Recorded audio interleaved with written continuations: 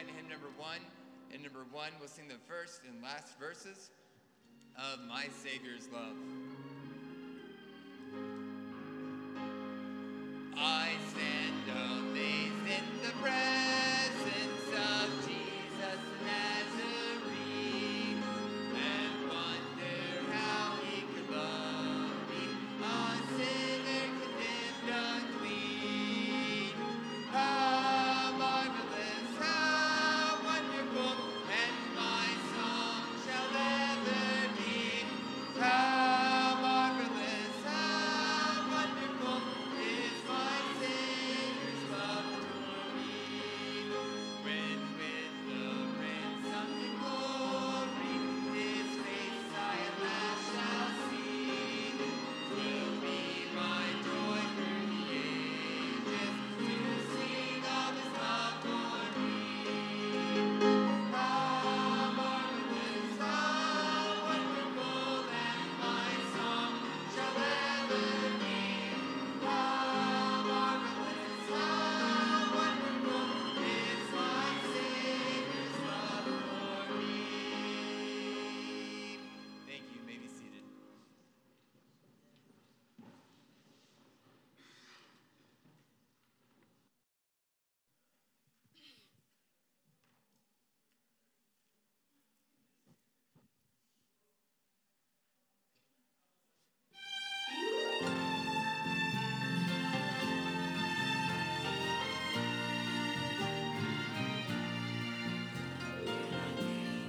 Jesus suffered on a cross for you and me. When I think about his agony and shame, how he died for my salvation with a love beyond degree. With my heart and Lord so gladly I slay. My Lord and my God, what condescension from heaven he came to shed his precious blood.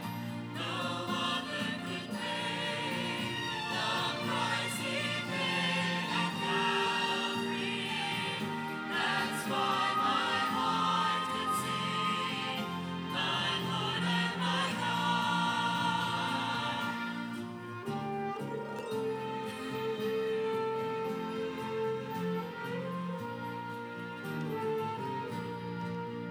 When I reach my home in heaven and I see his blessed face, when I bow with millions at his nail-pierced feet,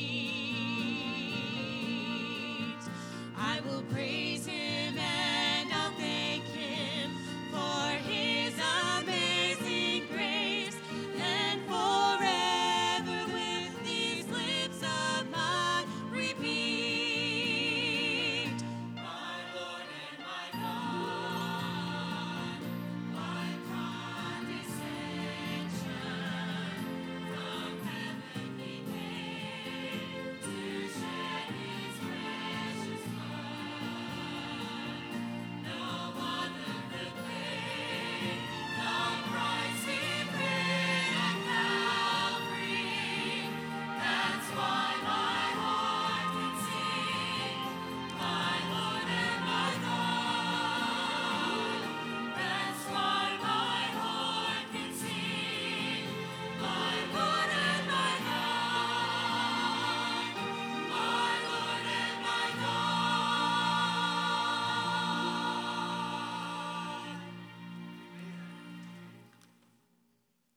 Amen. We're going to ask you to stand, shake hands with one another while our choir is dismissing.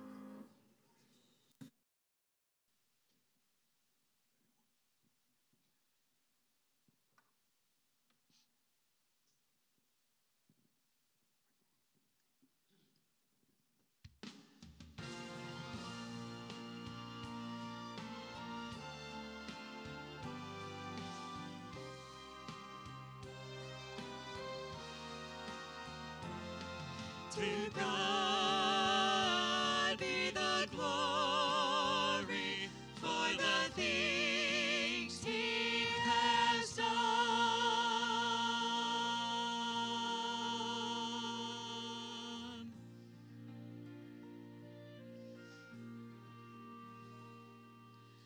How can I say thanks for the things You have done for me? Things no one deserved, yet You gave to prove Your love for me. The voices from the pagan ages could not express my gratitude. All that I am can never hope to be. I owe it all to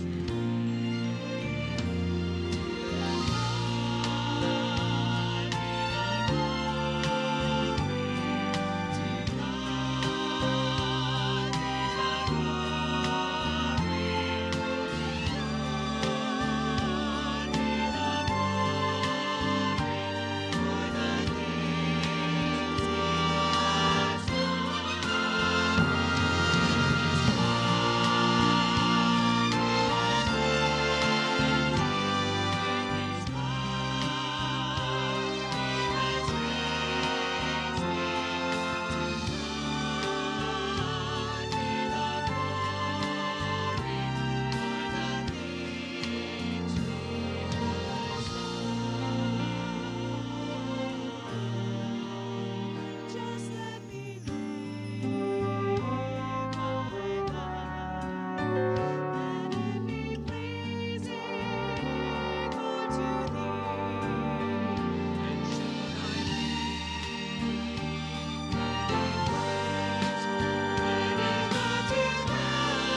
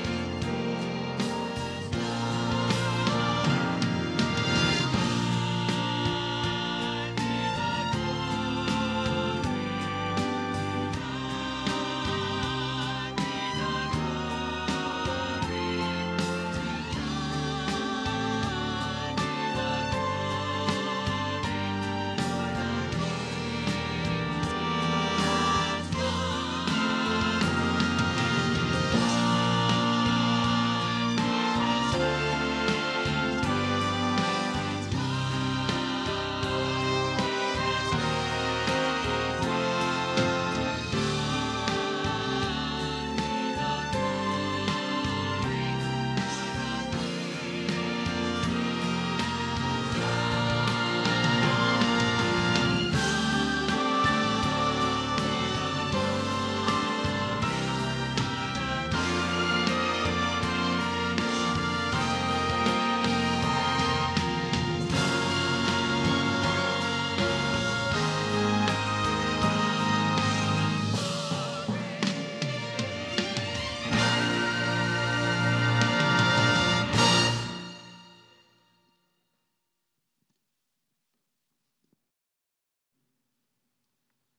Indeed, to God be the glory. Amen. All right, if you are visiting with us here at Central Baptist for the first time, I'd like to get you to raise your hand nice and big. Any first-time visitors, our ushers are back here in the back, and they're going to come to you with a visitor card. If you would just fill that card out and then drop it in the offering plate, we certainly would appreciate that. And we're so glad that you visited our church today. I do have a couple of announcements for you. Sisters of Grace Ladies Fellowship will be meeting this coming Thursday night at 6:30 back in the fellowship hall. There's a sign-up sheet there. You'll want to sign up for that and sign up for the refreshments and different things. And you'll make sure you want to attend that. It'll be a good time for you ladies. And then Father's Day is only 2 weeks away. I know that sounds like, man, things are happening so fast, but that's the way life is, amen. Father's Day is 2 weeks away. Vacation Bible School is 2 weeks away. June 20th, 21st, and 22nd. If you are a teacher, bus driver, whatever you do here, we need you here during those times. We'll be having meetings during the Sunday school teachers meetings to go over that with you, all the plans like we always do. So get ready and prepare for that. And be praying that God will see many folks saved during that time. We have folks saved every year, and we want this to be just the same as it always has been. We don't just get together for a good time. We get together to give the gospel, amen? So please be praying towards that end. And then Teen Camp is only 5 weeks away. Teen Camp is 5 weeks away. When we started talking about Teen Camp in January, you thought, man, that'll never get here. But it's only 5 weeks away. And then also we're going to be having what we're calling a 4th of July CBC Family Fellowship Extravaganza Cookout Fun Time. But we're actually going to do it on July 2nd. That is a Saturday, but in honor of 4th of July. We're going to be doing that at 1 o'clock on Saturday. There's going to be a lot of games being played, hamburgers, hot dogs, and all the things that go along with that. So you'll want to make sure that you get signed up for that as well. We'll have a sign-up sheet for that next week out there. Good to see you this morning. Please take your hymn book out and turn to hymn number 24. Hymn number 24, please stand and join me in singing the first verse of The Next Time He Comes. From the lofty courts of heaven came a bud on earth to bloom, knowing when he left his father that his fate would be the tomb. But the grave, it could not hold him. Angels rolled the stone away, nor the mighty rose of Sharon is still blooming yet today. But the next time he comes, he won't have to die for me. The next time he comes, there won't be a Calvary. The next time he comes, we begin eternity. And when he comes again, he'll be coming for me. Thank you. May be seated. All right, Usher, would you come? Pray for those that are sick. We have a number of folks that are out sick, as you can see, as you look around, a lot of empty places. And also one of the ladies from the towers down here that we bring for services here on Sunday morning, she began to have chest pains, and so that was why a lot of people were scurrying around, and they were trying to take care of her and get her help. So remember her in prayer, and also in a few moments we're going to be recognizing our graduates and having a processional for them, and so we're dedicating this whole service to honor our graduates today. All right, let's bow our heads now, look to the Lord in prayer, and ask His blessings on the offering.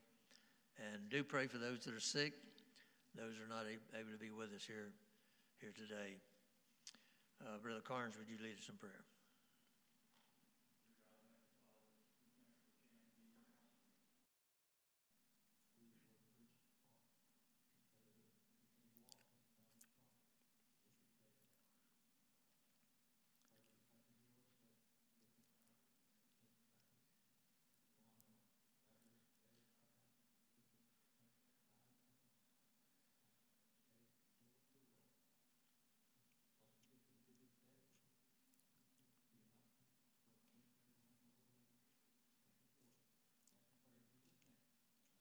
Amen.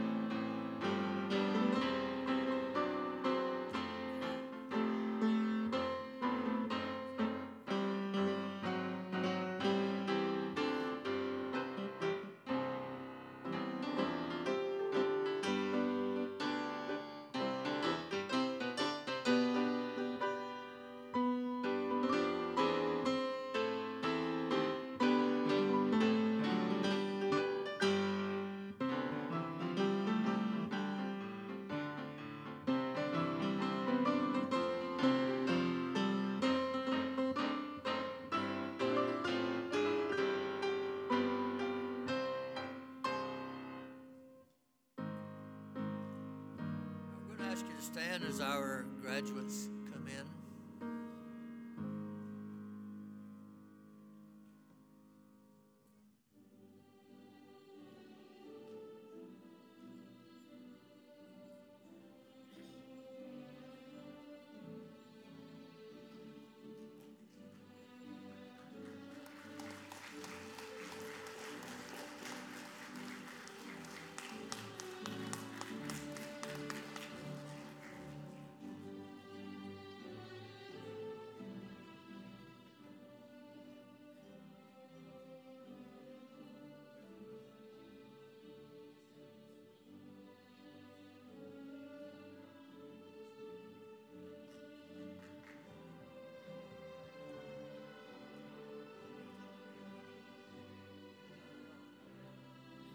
Thank you.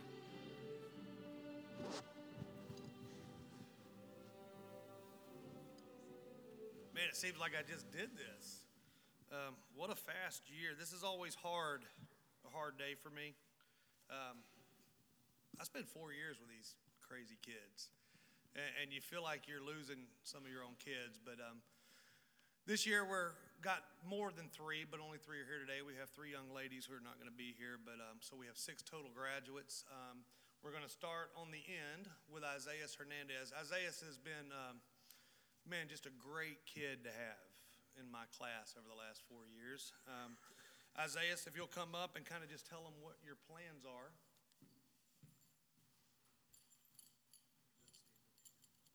Hello, I'm Isaiah Hernandez.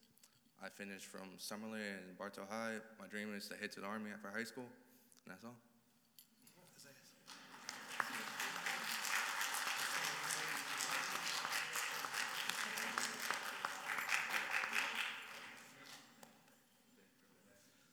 Hunter Counts.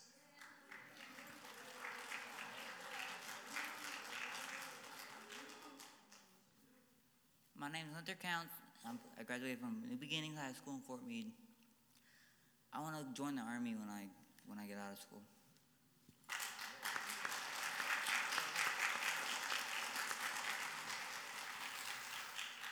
Jacob Leopard.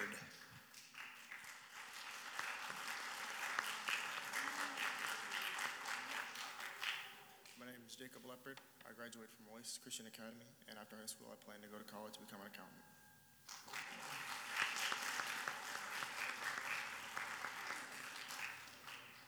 Every year I say the same thing to our graduates. High school graduation is a big deal in these kids' lives, but they're graduating high school, and I always try to teach them, you're not graduating from church. We lose our teenagers at a rate that is just terrible, and our kids nowadays have a lot they face. But we love them very, very much, and we're so proud of each and every one of you.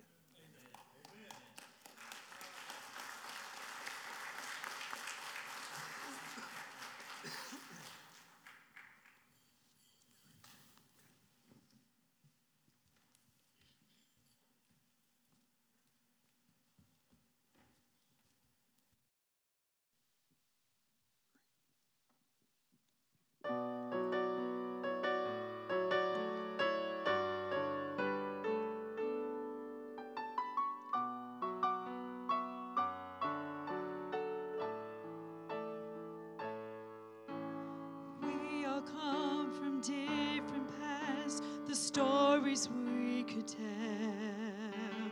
We all walk some different roads, once bound for death and hell. But somewhere along the way, the gospel hits our ears, and the message that Christ came for all, the joy to place our fears. Whosoever will take him at his word, whosoever will call upon the Lord, whosoever will come and kneel before the cross, whosoever will may come.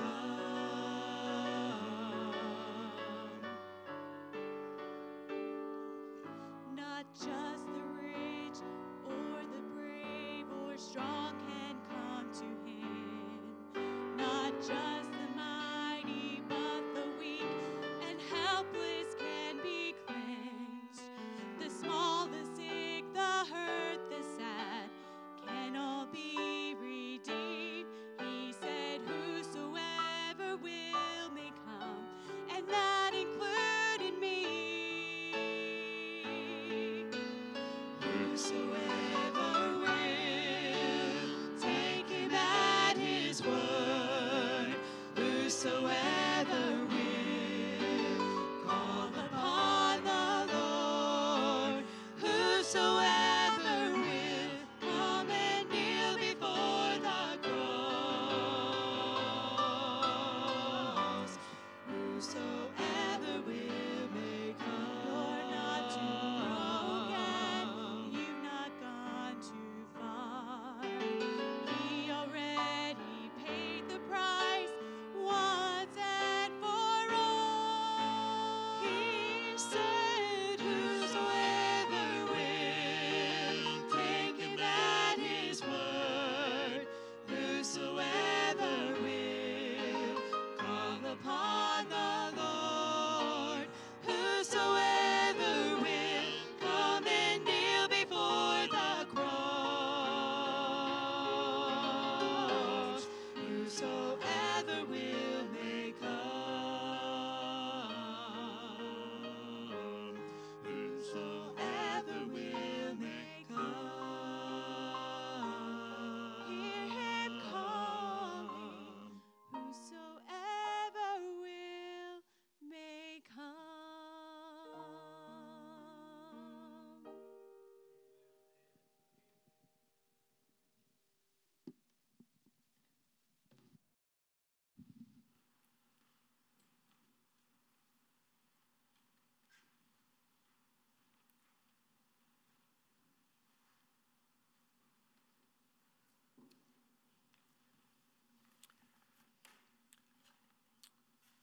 Open your Bibles to Exodus, the book of Exodus, chapter 1.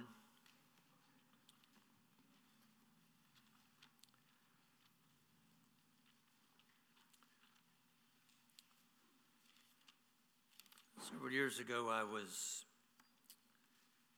reading through the book of Exodus, and sometimes I will take a commentary that I will use as I'm reading and then see what the person that has written the commentary, what they've got to say about it. And I remember in concerning here when the Israelites were crossing the Jordan River, and there was a statement in there that I wrote it down, and I've I always remembered that.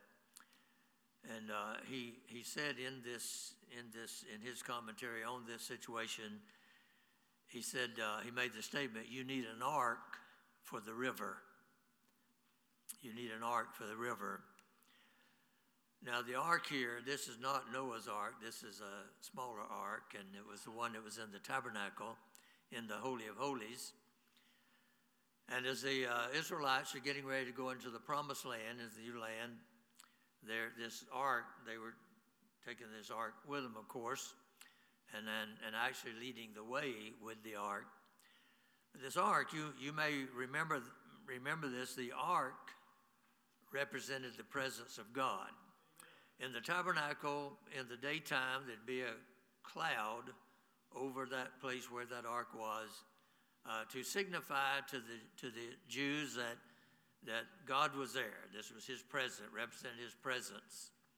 And at night it was a pillar of fire over that ark. And always that ark represented the presence of God. God's here. God's here. Even when it was in the home of some after the Philistines had taken it, the reference was made, God's here. God's here in this house. God's here because of that ark. And so the ark for us, it is a type really of the Lord Jesus. And the river, and oftentimes in the Bible it'll use water, ocean, bodies of water and all as representing humanity. Remember, the Antichrist says that the beast will come up out of the sea, meaning out of humanity, out of the world's humanity. And so the river here represents the culture, the world system. And so that gives more significance to you about that statement. You need an ark for the river. Let's bow our heads for prayer. Heavenly Father, I ask you now to bless the message today. And Lord, we thank you for these graduates that are here, these that have basically grown up here in our church. And they now have come to the place to where they'll be stepping out into a new phase of their life. So I pray that, Lord, that you would guide and direct them. And I pray that they this morning, that they will realize that they need an ark for the river. They're beginning a new area now. They're going into a new area. They're going into a place where in many cases they'll no longer have parental supervision. They will now be making choices on their own.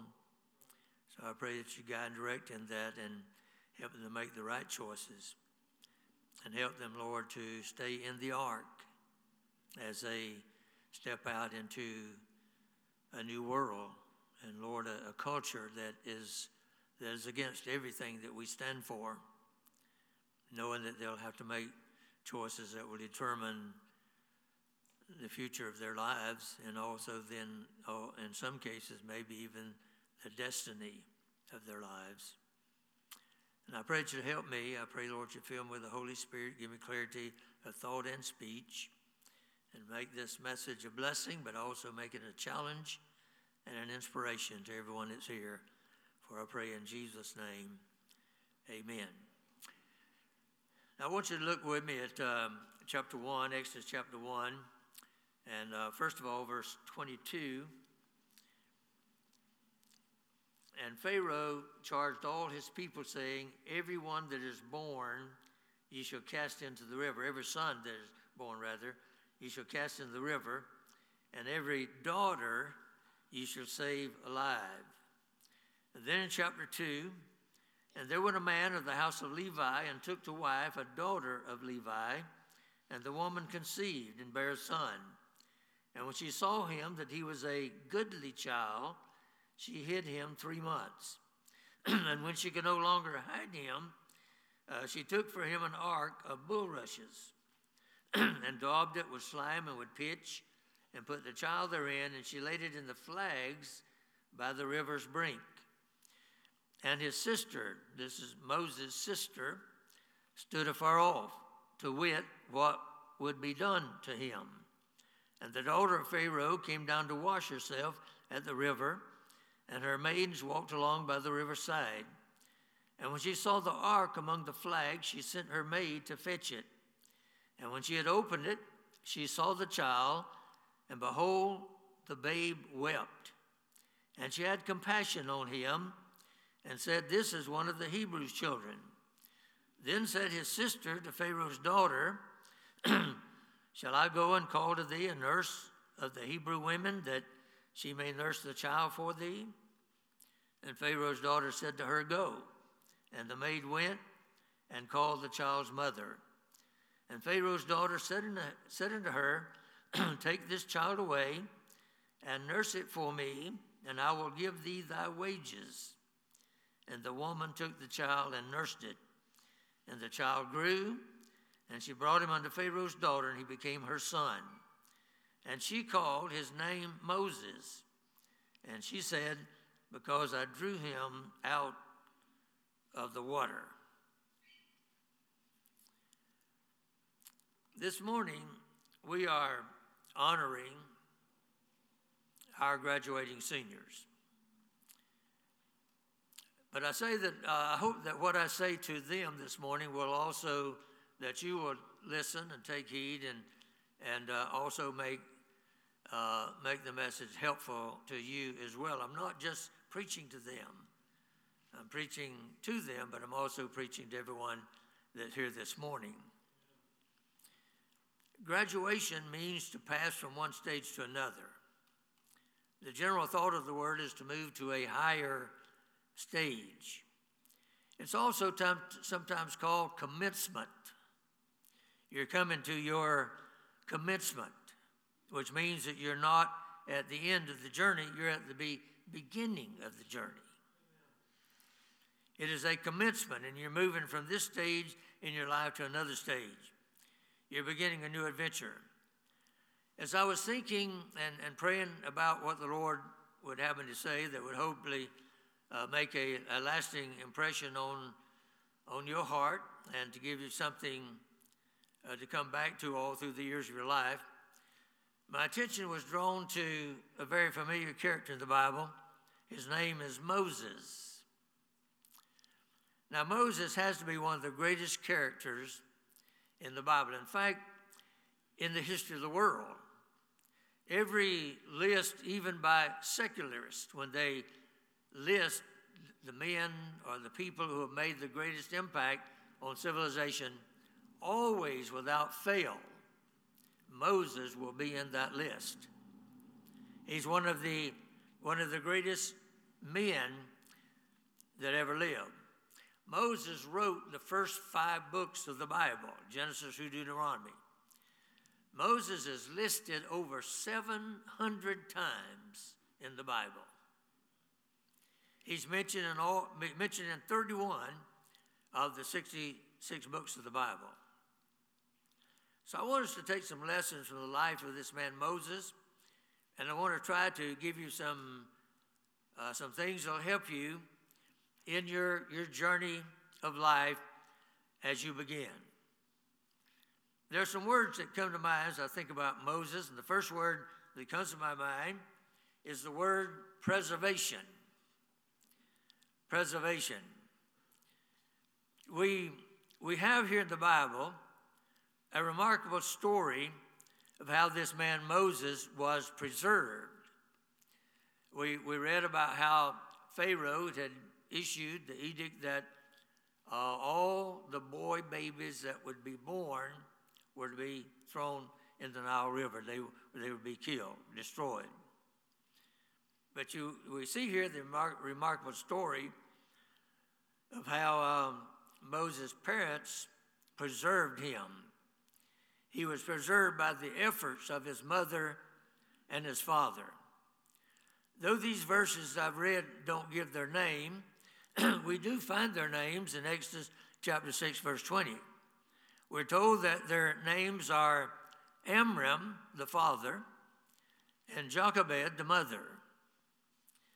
You may not have ever heard those names before. I'm pretty sure you probably have not named any of your children after them.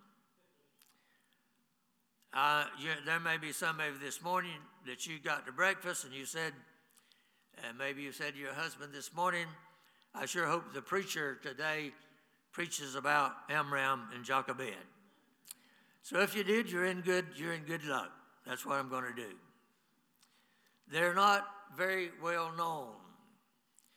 William and Mary were not too well known either. They had a son named Bill who was floundering somewhat in school, and so they put him in a school for exceptional children in Seattle, Washington. They encouraged him, and even at great expense, they bought him a computer. They suggested to him that perhaps since he had seemingly great skills in this direction, that he might want to think about starting his own company. Now, you don't know William and Mary probably, but most of you have heard the name Bill Gates, the founder of Microsoft and one of the richest men in the world. Little known parents with a famous child. Amram and Jochebed are little known, and yet they had a famous son whose name was Moses. We're told several things about this particular family. We know, for instance, from the first chapter of Exodus here that they're down in the land of Egypt. They're slaves. They're in captivity in Egypt. We're told here in the first chapter, the 8th verse, that there arose a king down in Egypt who did not know Joseph. Joseph, a type of the Lord Jesus. We're living in a world today, for the most part, that does not know Jesus. You're not going to move out into the world where Jesus is loved and where the name of Jesus is honored. There was a generation that knew not Joseph, and there is a generation today that knows not Jesus. When you come to the last verse of the first chapter, we're told about a deadly decree of the Egyptian Pharaoh. And that decree was that every boy child of the Israelites was to be cast into the crocodile-infested Nile River. That was the deadly decree. The Bible tells us that to Amram and Jochebed there was going to be born a child in those very, very difficult times. Now, Amram and Jochebed had great faith in God. The Bible says the baby was born, and the second verse there says that he was a goodly child. That word goodly means more than usual, or better than, or higher, or a degree more than usual. Exceptional. Exceptional is a good word for that. I don't know how it was that they recognized that. Maybe God just revealed it to them. But they recognized that he was a goodly child. We're told that that means that he was special to God. Young people, did you know that you are special to God? It means that God had a great plan for Moses. And do you know that God has a great plan for you? You know, I think since you're sitting on the first row, the front row here today, I think you ought to say amen every once in a while, you know. That's one of the requirements of sitting in the front. You got to say amen.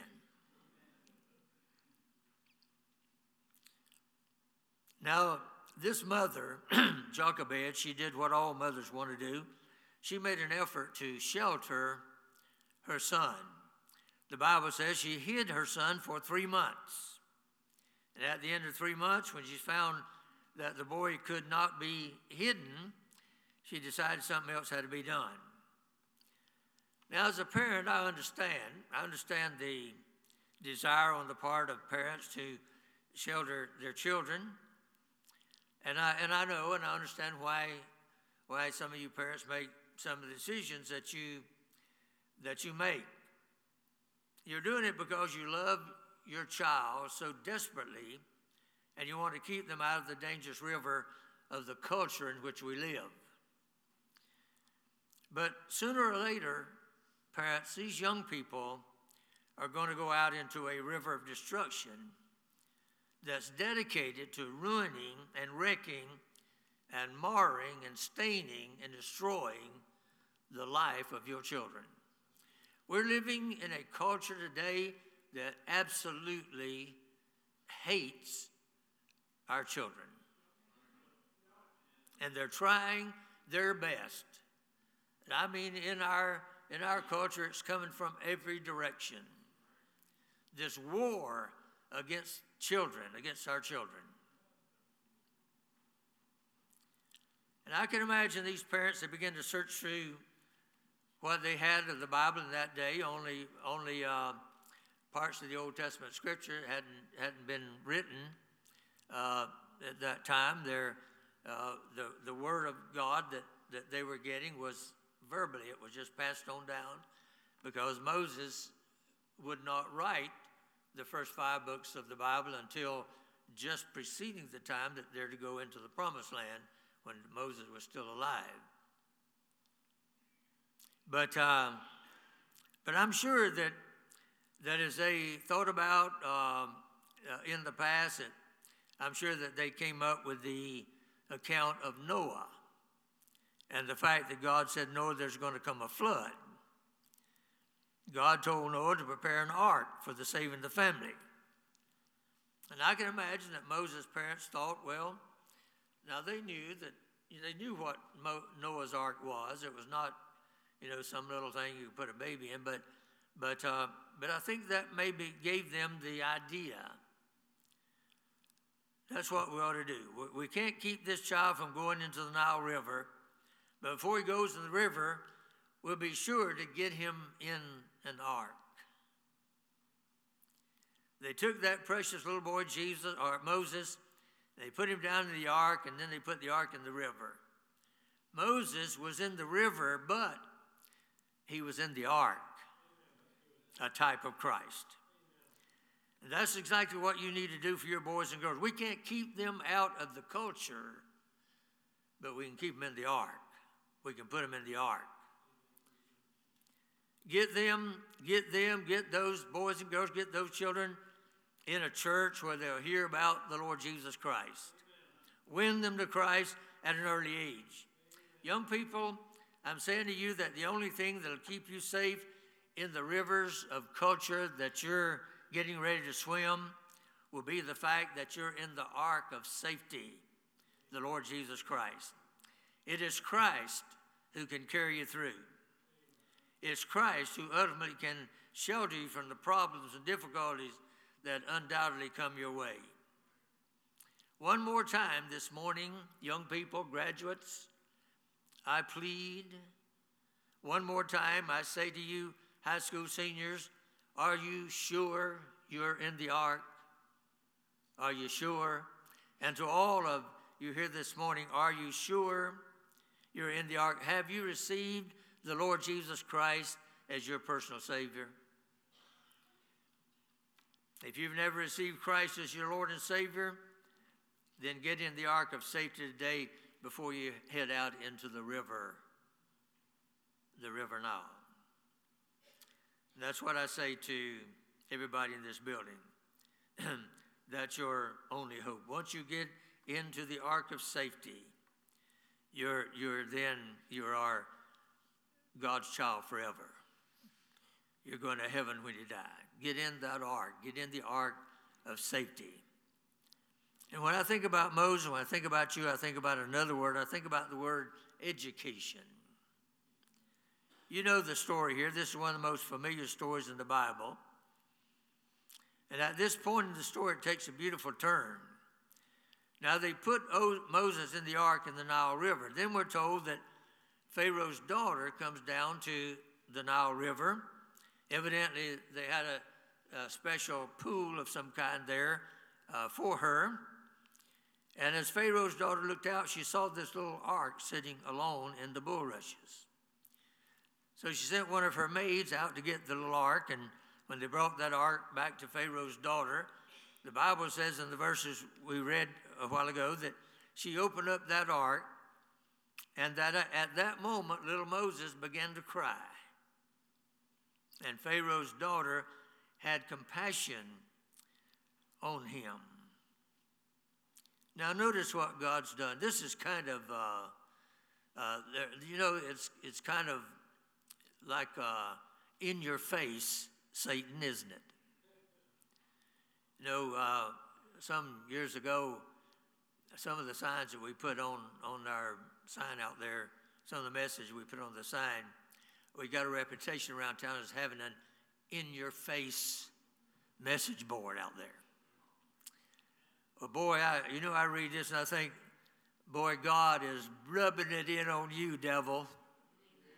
Look at what God is doing here.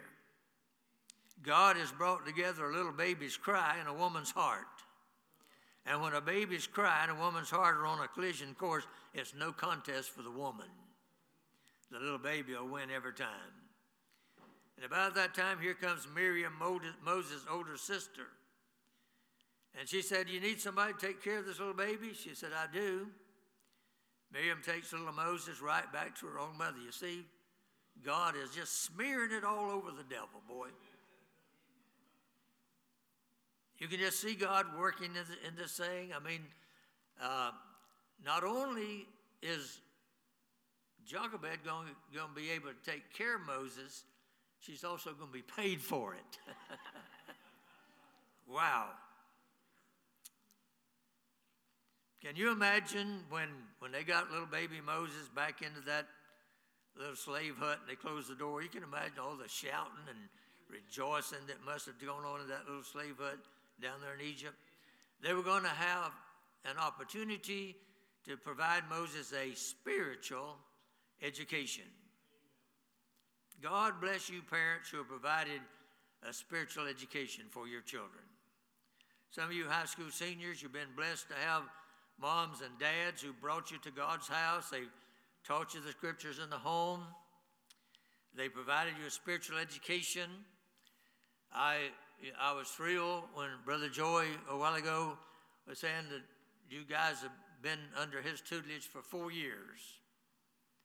The teaching that you've received from him and from Stacy, that the example that they have been to you, you can never discount their influence on your lives.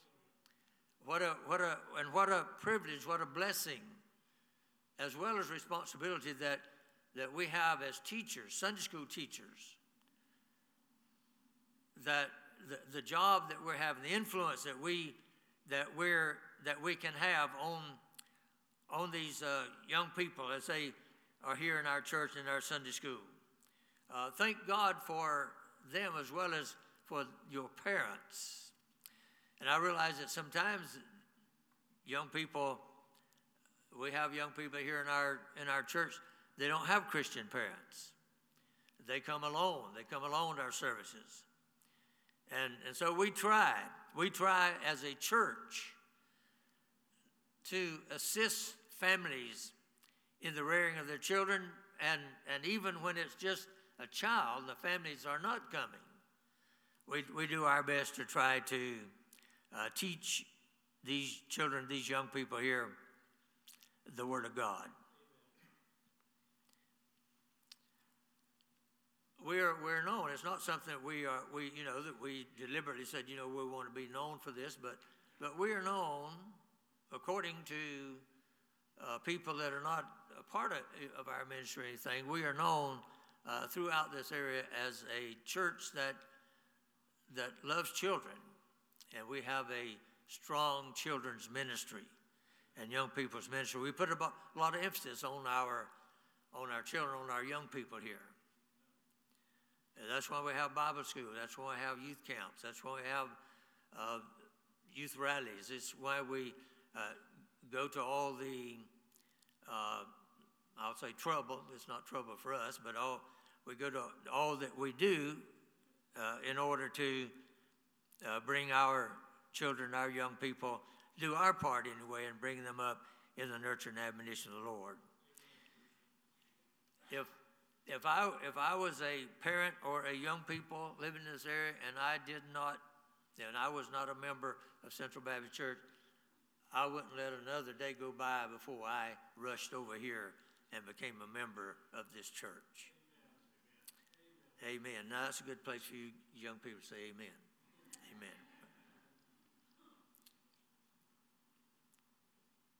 I said a while ago, young people, did you know that God loves you? Did you know that you're special to God?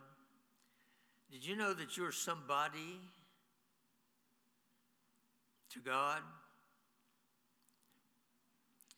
When I was thinking over here about the things that obviously Moses would have had to been taught when he was very young, I think when you wrap it all up, there were basically two lessons. I think one of the lessons they taught Moses was, first of all, who he was.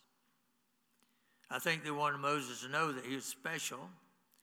I think they wanted him to know that he was very unique, that he was somebody.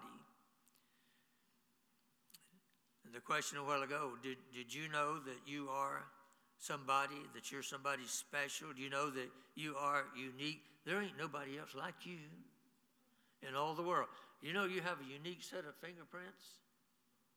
Nobody else has that same set of fingerprints. Of all the billions of people on the earth, you are unique, you're special. I have a feeling that Moses' mom and dad said to him all along, Moses, remember who you are. Remember who you are. Don't ever forget who you are. And I think the second lesson they taught him was who God is. I think they said to him, Moses, your God is Elohim, the creator God. Your God, the covenant promise-keeping God. Your God is the only true God there really is. The day came when a knock came on the door of the hut. It was time to take Moses into the palace of the Pharaoh.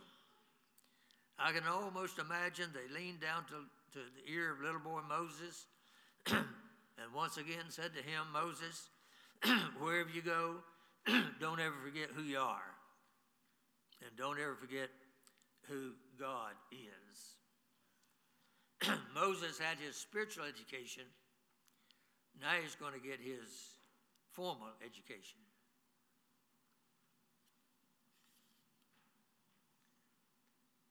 When Moses is taken to the palace, he finds himself in a different world socially. He's now living in the palace of the Pharaoh. I think there would be times that Moses, in those social circles in which he now moved, he'd have temptations that would come along and hear the voice of his parents in his ear. Moses, don't ever forget who you are. Don't forget who you are. Young people, remember who you are. Remember who you are. There are some places that Christian young people should not go. There are some books that Christian young people should not read.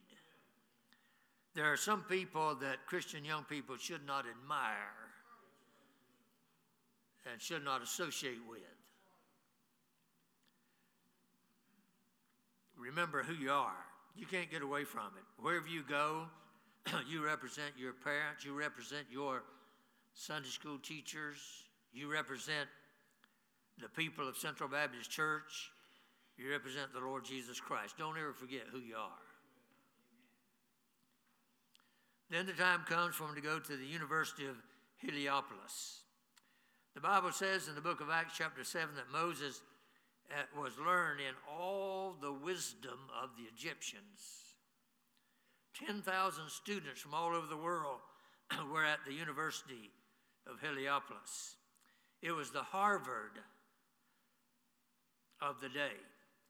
The finest education possible to any young person on the earth could be found at this university. There he was. I want to remind you that the Egyptian empire at that time was the greatest empire on the face of the earth. These people ruled the world at that time. They were so advanced in so many areas. They were advanced in astronomy, for instance. They discovered the solar system. The Egyptians are the ones who divided the year into 12 months and the month into 30 days. They were advanced in chemistry. Their processes of embalming the dead are phenomenal when you consider the ancient civilization which was theirs. They were advanced in their perfection of colors. They're known for the brightness of their colors to this very day. We still wonder in amazement at how they could make colors so bright. They built the pyramids, which is still today one of the greatest achievements of engineering ever accomplished. They had the finest education available for the day. But there's one thing missing in their education. They had no knowledge of the true God. They had their gods. They worshiped cows. They worshiped crocodiles. They worshiped frogs, flies. Anything you think of, they worshiped. They had a God. You say, well, how primitive. Yeah, but we're not far behind them here in the United States, my friend. I can imagine some professor with a PhD stood up in front of the class one day and said, remember, young people, once upon a time there was a little white worm that wiggled its way out the Nile River, and that's where you came from. That's your ancestor. I can almost imagine Moses, who heard his parents whispering in his ear, no, son, you remember who God is, the Creator. In the beginning, God created the heaven and the earth, and God made man and woman in the beginning.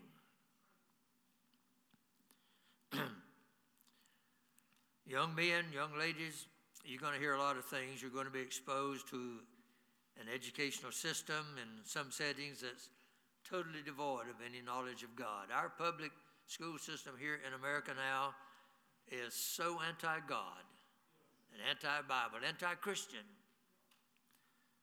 that you have to wonder, how did we come to this? How did we come to this? If you're going on to higher education, you already have been exposed, but if you were in public school, but you're going on into higher education, you're definitely going to be taught evolution as a fact, not as a theory, and where they will absolutely refuse to even mention the concept of creation, God's creation, that there's an intelligent creator behind all of this complexity that we know as our universe. You're going to be taught all this just happened. It was a big bang, big explosion, and it just happened. But in all this, you keep in mind who God is. There's the God who created you. There's the God who saved you. Another thing, when I think about Moses, I think about his preservation. He got in the ark before he went into the river. Be sure you're in the ark. Don't go out into the river, into the culture, unless you are in the ark. So I think about his education, his spiritual, his formal education. Then I also think about his affirmation.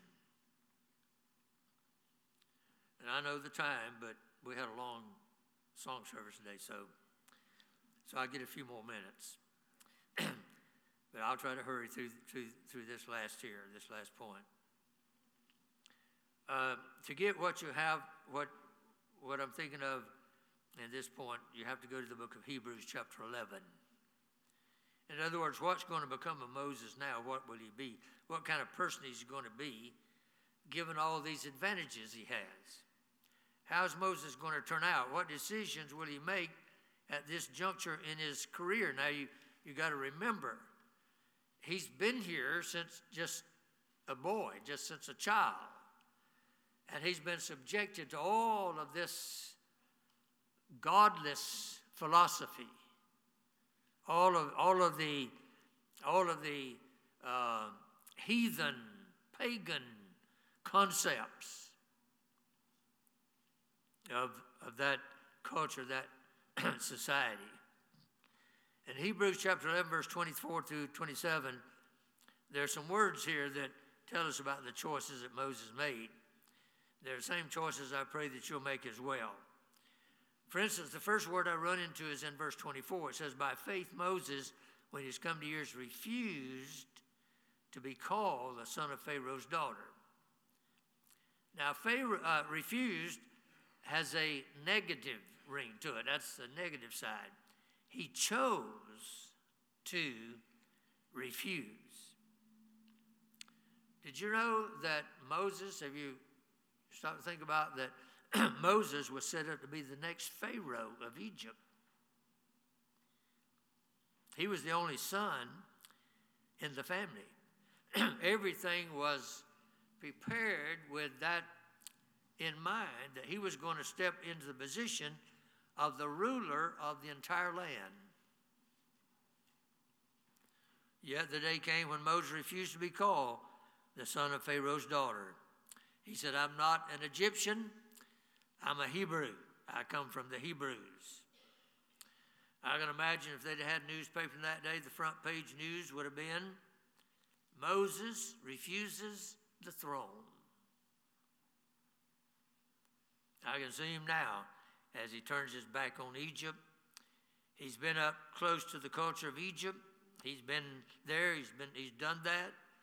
He knew the godless culture, the atheistic philosophy that was the culture of the day, his day. I can see him as he refuses. I can picture in my mind as he walks out the gates of the palace, and I can almost hear him singing, I have decided to follow Jesus. The world behind me, the cross before me. No turning back, no turning back.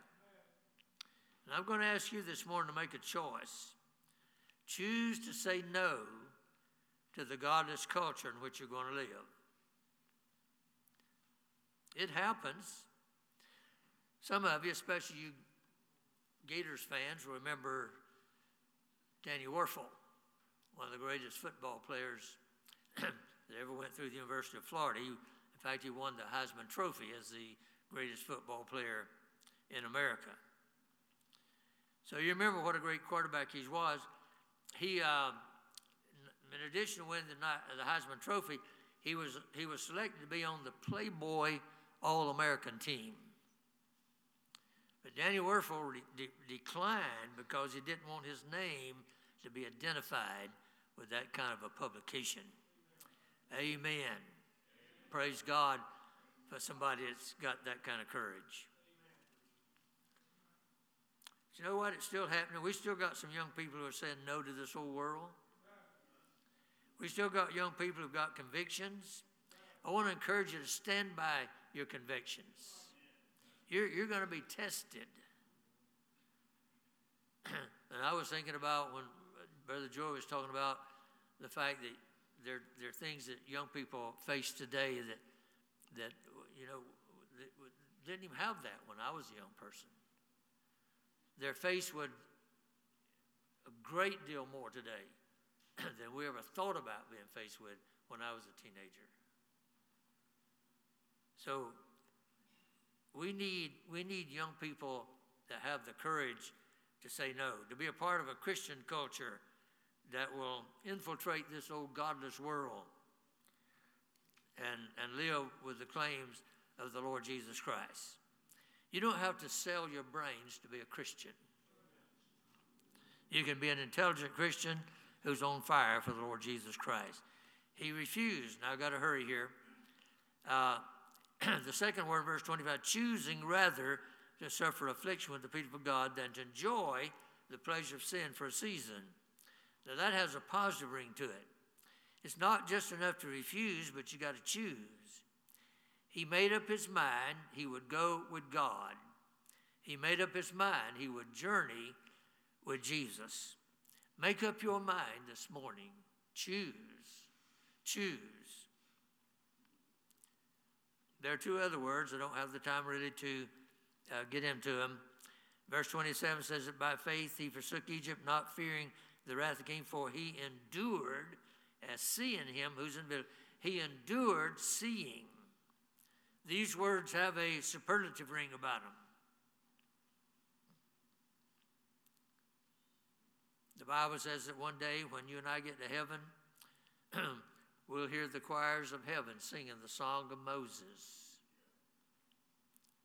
the servant of God and of the Lamb, singing about Moses in heaven. It really doesn't matter, young people, whether the world knows you or not. All that really matters is whether heaven looks down and says, do you see Isaiah? Do you see Jacob? Do you see Hunter? These are special. These are special young people. They're serving me. One of these days, I'm going to welcome to the gates of heaven. So my encouragement to you today, my advice, my challenge to you,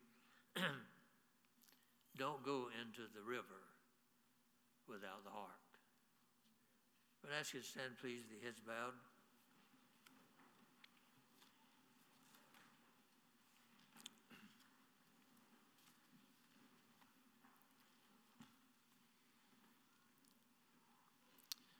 Now, Heavenly Father, I ask you to bless the invitation time. I pray, dear Lord, you speak to every heart. May each of us do what you would have us to do.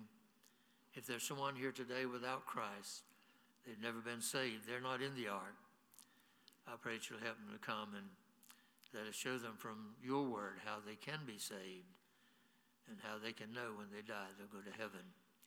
If they're Christians that need to come rededicate their life, I pray that you'll help them to come. May each of us, Lord, respond to the invitation that you've given.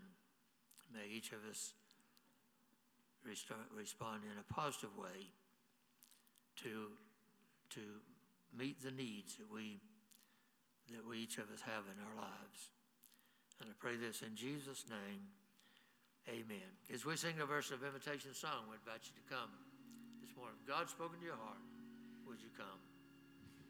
Just as I am without one plea, but that thy blood was shed for me, and that thou bidst me come to thee, O Lamb of God, I come.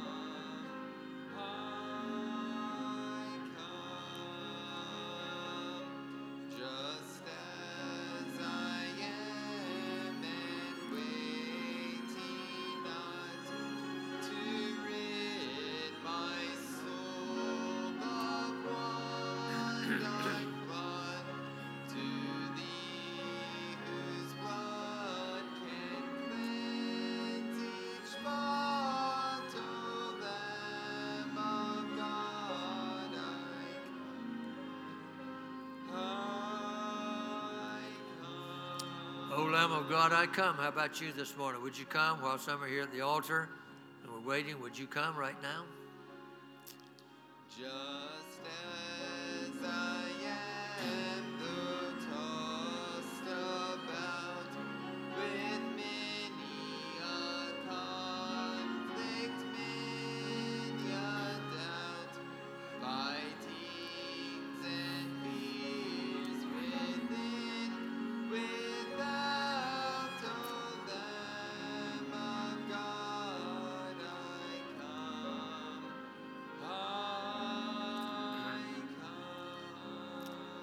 I ask you to bow your heads. We won't sing anymore, but while the musicians continue to play, how about you this morning? Would you come?